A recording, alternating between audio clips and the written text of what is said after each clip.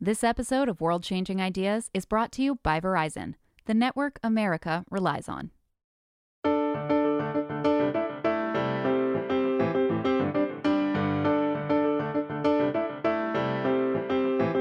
I'm Talib Visram, and this is World Changing Ideas from Fast Company magazine, where we investigate how leading innovators are solving our most challenging issues.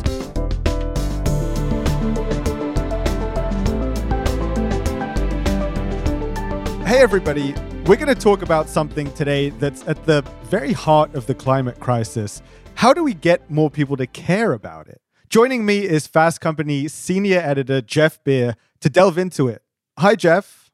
Hey, Talib. How are you? Good, man. So, all right, let's dive in. Where do we start with this colossal issue? Okay, how about if we start with Texas? Okay, that's intriguing. Why Texas? Well, okay, bear with me. Let's rewind. We're going to go back to New Year's Day, 1986. It was a big televised football game between Texas A&M and Auburn. And during the game, Texas viewers saw a new public service announcement from the state's Department of Transportation starring blues rock legend Stevie Ray Vaughan.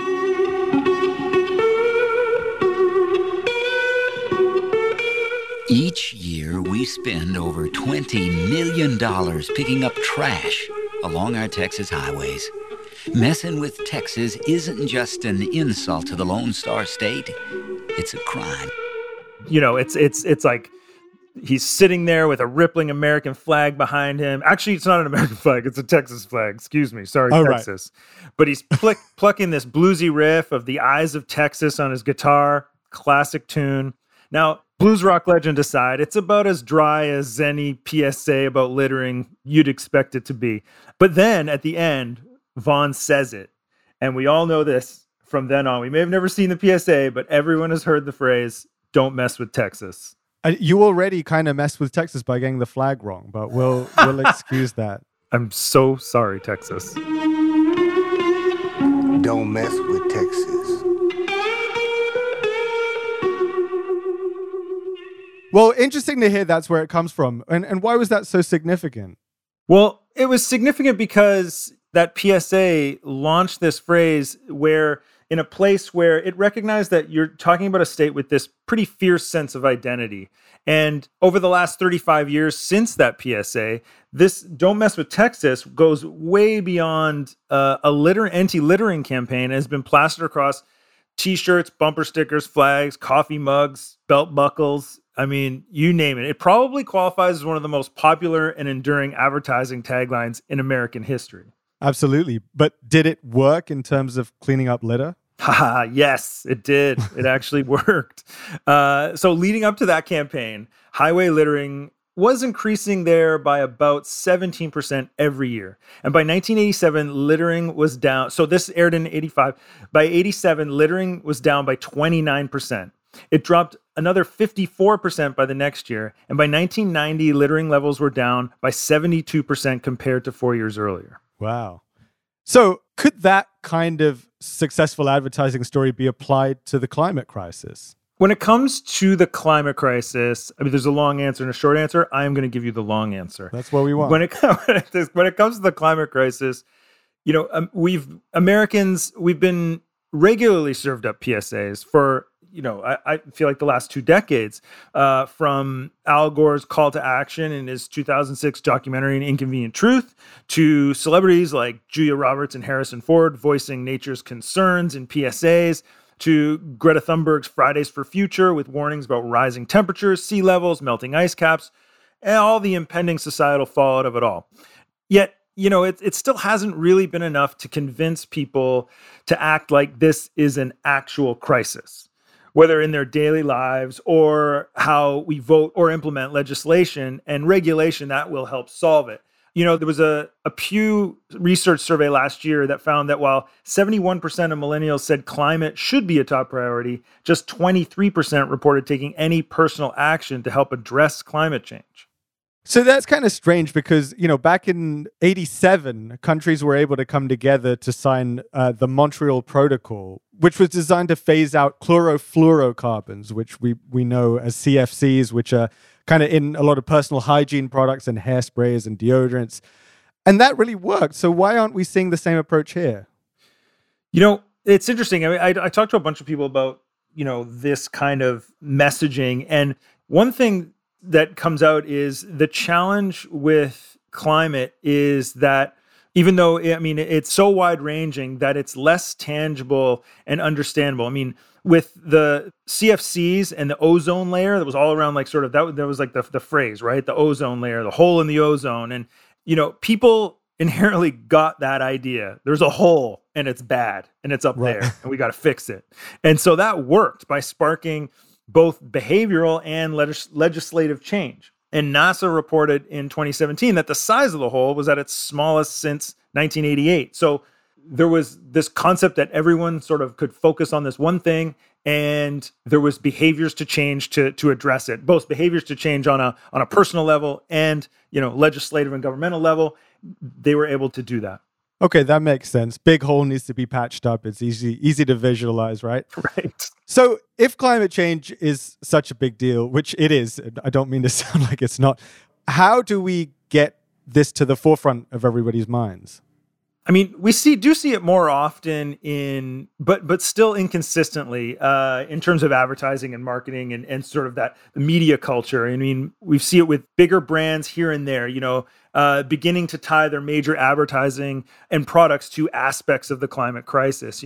Look no further than the Super Bowl not long ago. You had Salesforce had an ad called Team Earth with Matthew McConaughey pitching Earth as the next frontier, as opposed to, going to Mars or space or anywhere else in space. And, everyone wanted to call it the Crypto Bowl with all the crypto advertising. But I think rivaling that, it was also the EV Bowl, the electric vehicle bowl. There was a lot of electric vehicle ads. GE, one example, using, an Austin Powers gimmick to remind us how important growing electric vehicle sales are in this overall climate change battle. But even though that's happening, best-selling author Adam Alter, who's written 2 books, Drunk Tank Pink and Irresistible, on human behavior and what gets our attention, I talked to him about this, and he told me that action on climate change is difficult to sell, primarily because it's a climate crisis, and as you said, it very much is. It's happening rather slowly.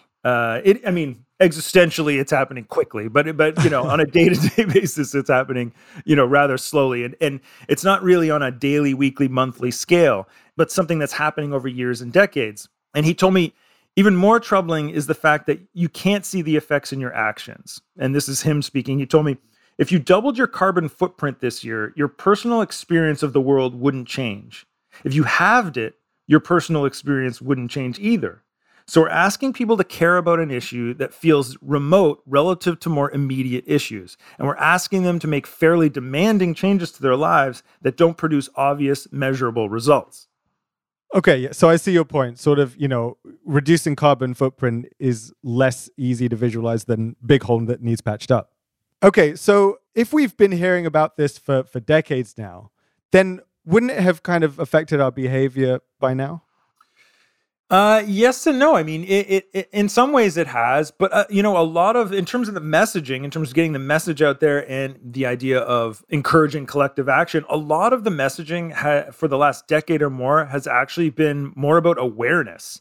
And that reflects the way the conversation around climate change has been. I mean, Fridays for Future, they had a PSA last fall that focused on climate denial. I mean, we're still talking about whether this thing exists or not in a lot of circles. So that's one major aspect. And I talked to Marcus Collins, who's a University of Michigan marketing professor, but he's also head of strategy at Wieden & Kennedy in New York. And he told me that awareness alone just isn't enough to encourage that crucial action. He told me, when you say climate change is real and happening, what do I do about that today? The message hasn't been as immediate and the behavior is not as tangible.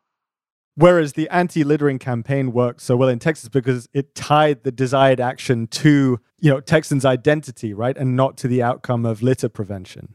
Exactly. I mean, Collins goes on, like he's really big on the idea of tying things to culture and identity. And that's where the motivations can lie. And he told me that, obviously that language became a rallying cry for Texans, not just around anti-littering, but as I said, the t-shirts, the coffee mugs, the bumper stickers. So Collins says culture is anchored in identity, and it is the governing operating system of man. It says that because I subscribe to a particular tribe, a particular group of people, a particular identity mark, there are beliefs and ideologies that I adopt or take on.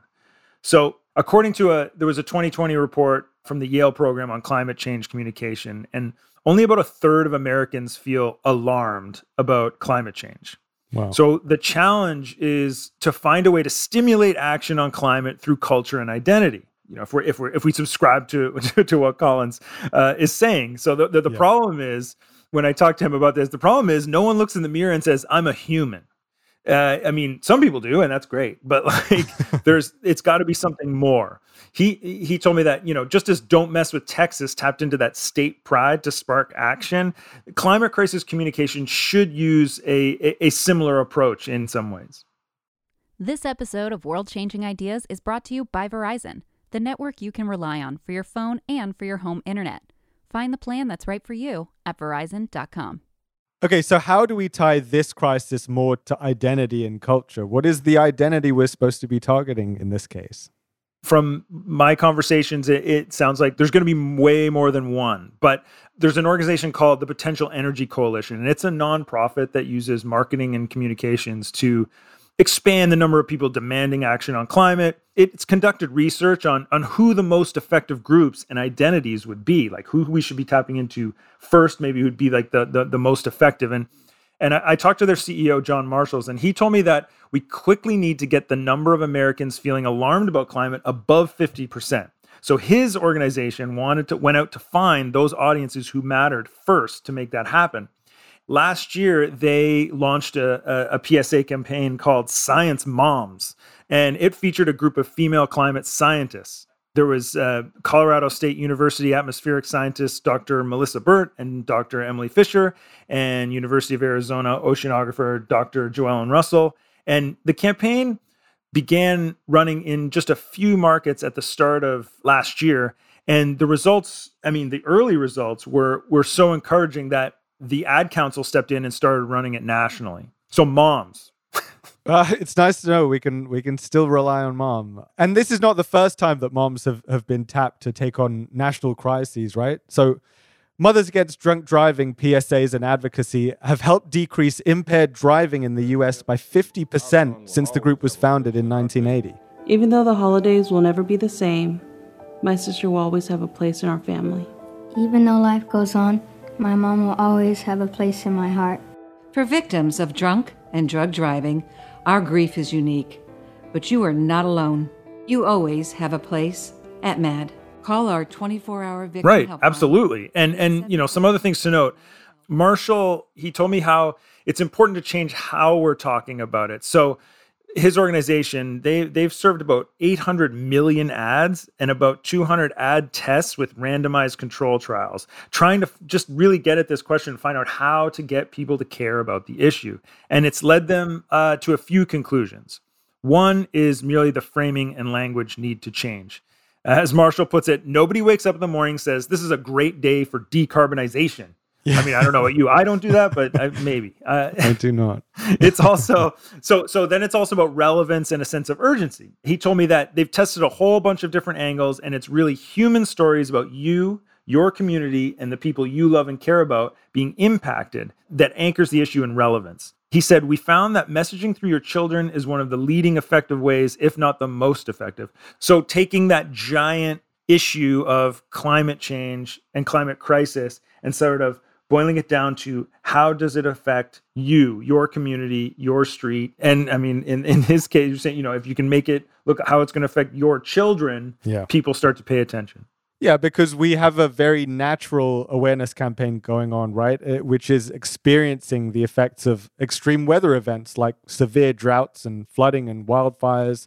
I assume that's a pretty effective message. Yeah, that's like the unintentional PSAs of all of this for sure. Yeah. And sometimes, unfortunately, I think it might take something like that, or at least in some part of our country, to recognize not something happening way overseas. It's something that's happening to, somewhere where, a relative or friend might live or close by, because there's a few darker hurdles to overcome here than just targeting specific groups and identities with, effectively, urgent language. Last September, Congress launched an investigation and held hearings into the reported role of the fossil fuel industry in a long-running industry-wide campaign to spread disinformation about the role of fossil fuels in causing climate change. Now, if that rings a bell, remember the famous 1971 Crying Native American Anti-Pollution PSA, also famously kind of known as the, quote, Crying Indian PSA, from an organization called Keep America Beautiful.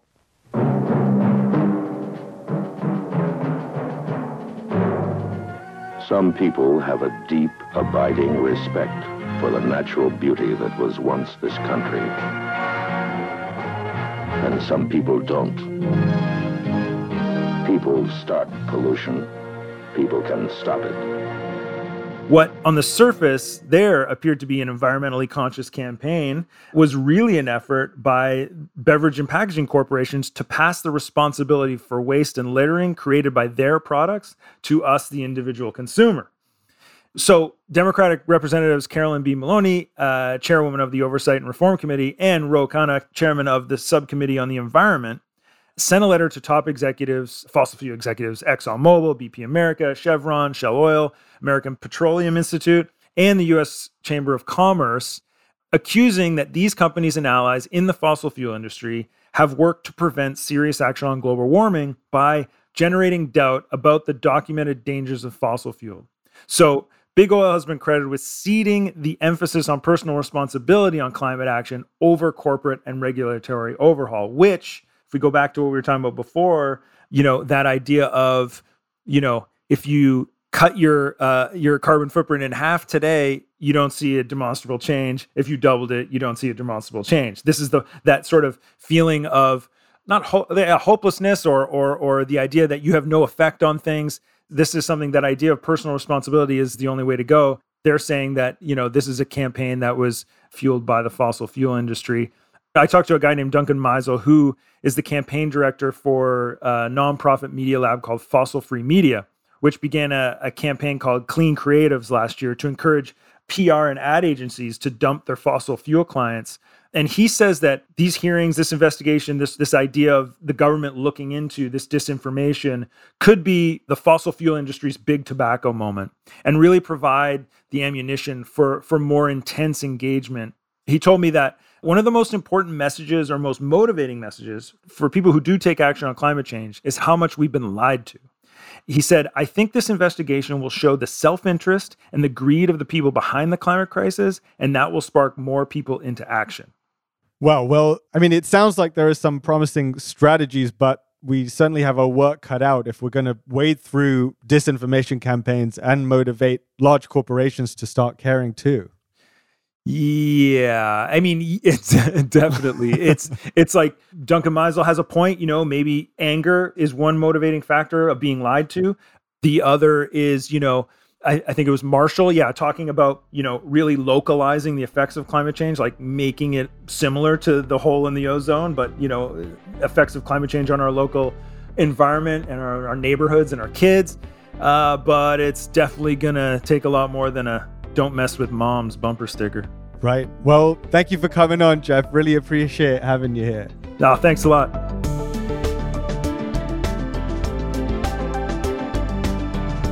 That's it for our show today. Thanks for joining. And if you enjoyed listening, give us a rating or review on Apple Podcasts or Spotify. If you'd like to hear more ideas and innovations that are tackling climate change, subscribe wherever you listen to your podcasts. I'm Talib Vizram. Avery Miles produces our show, and it's edited by Nicholas Torres.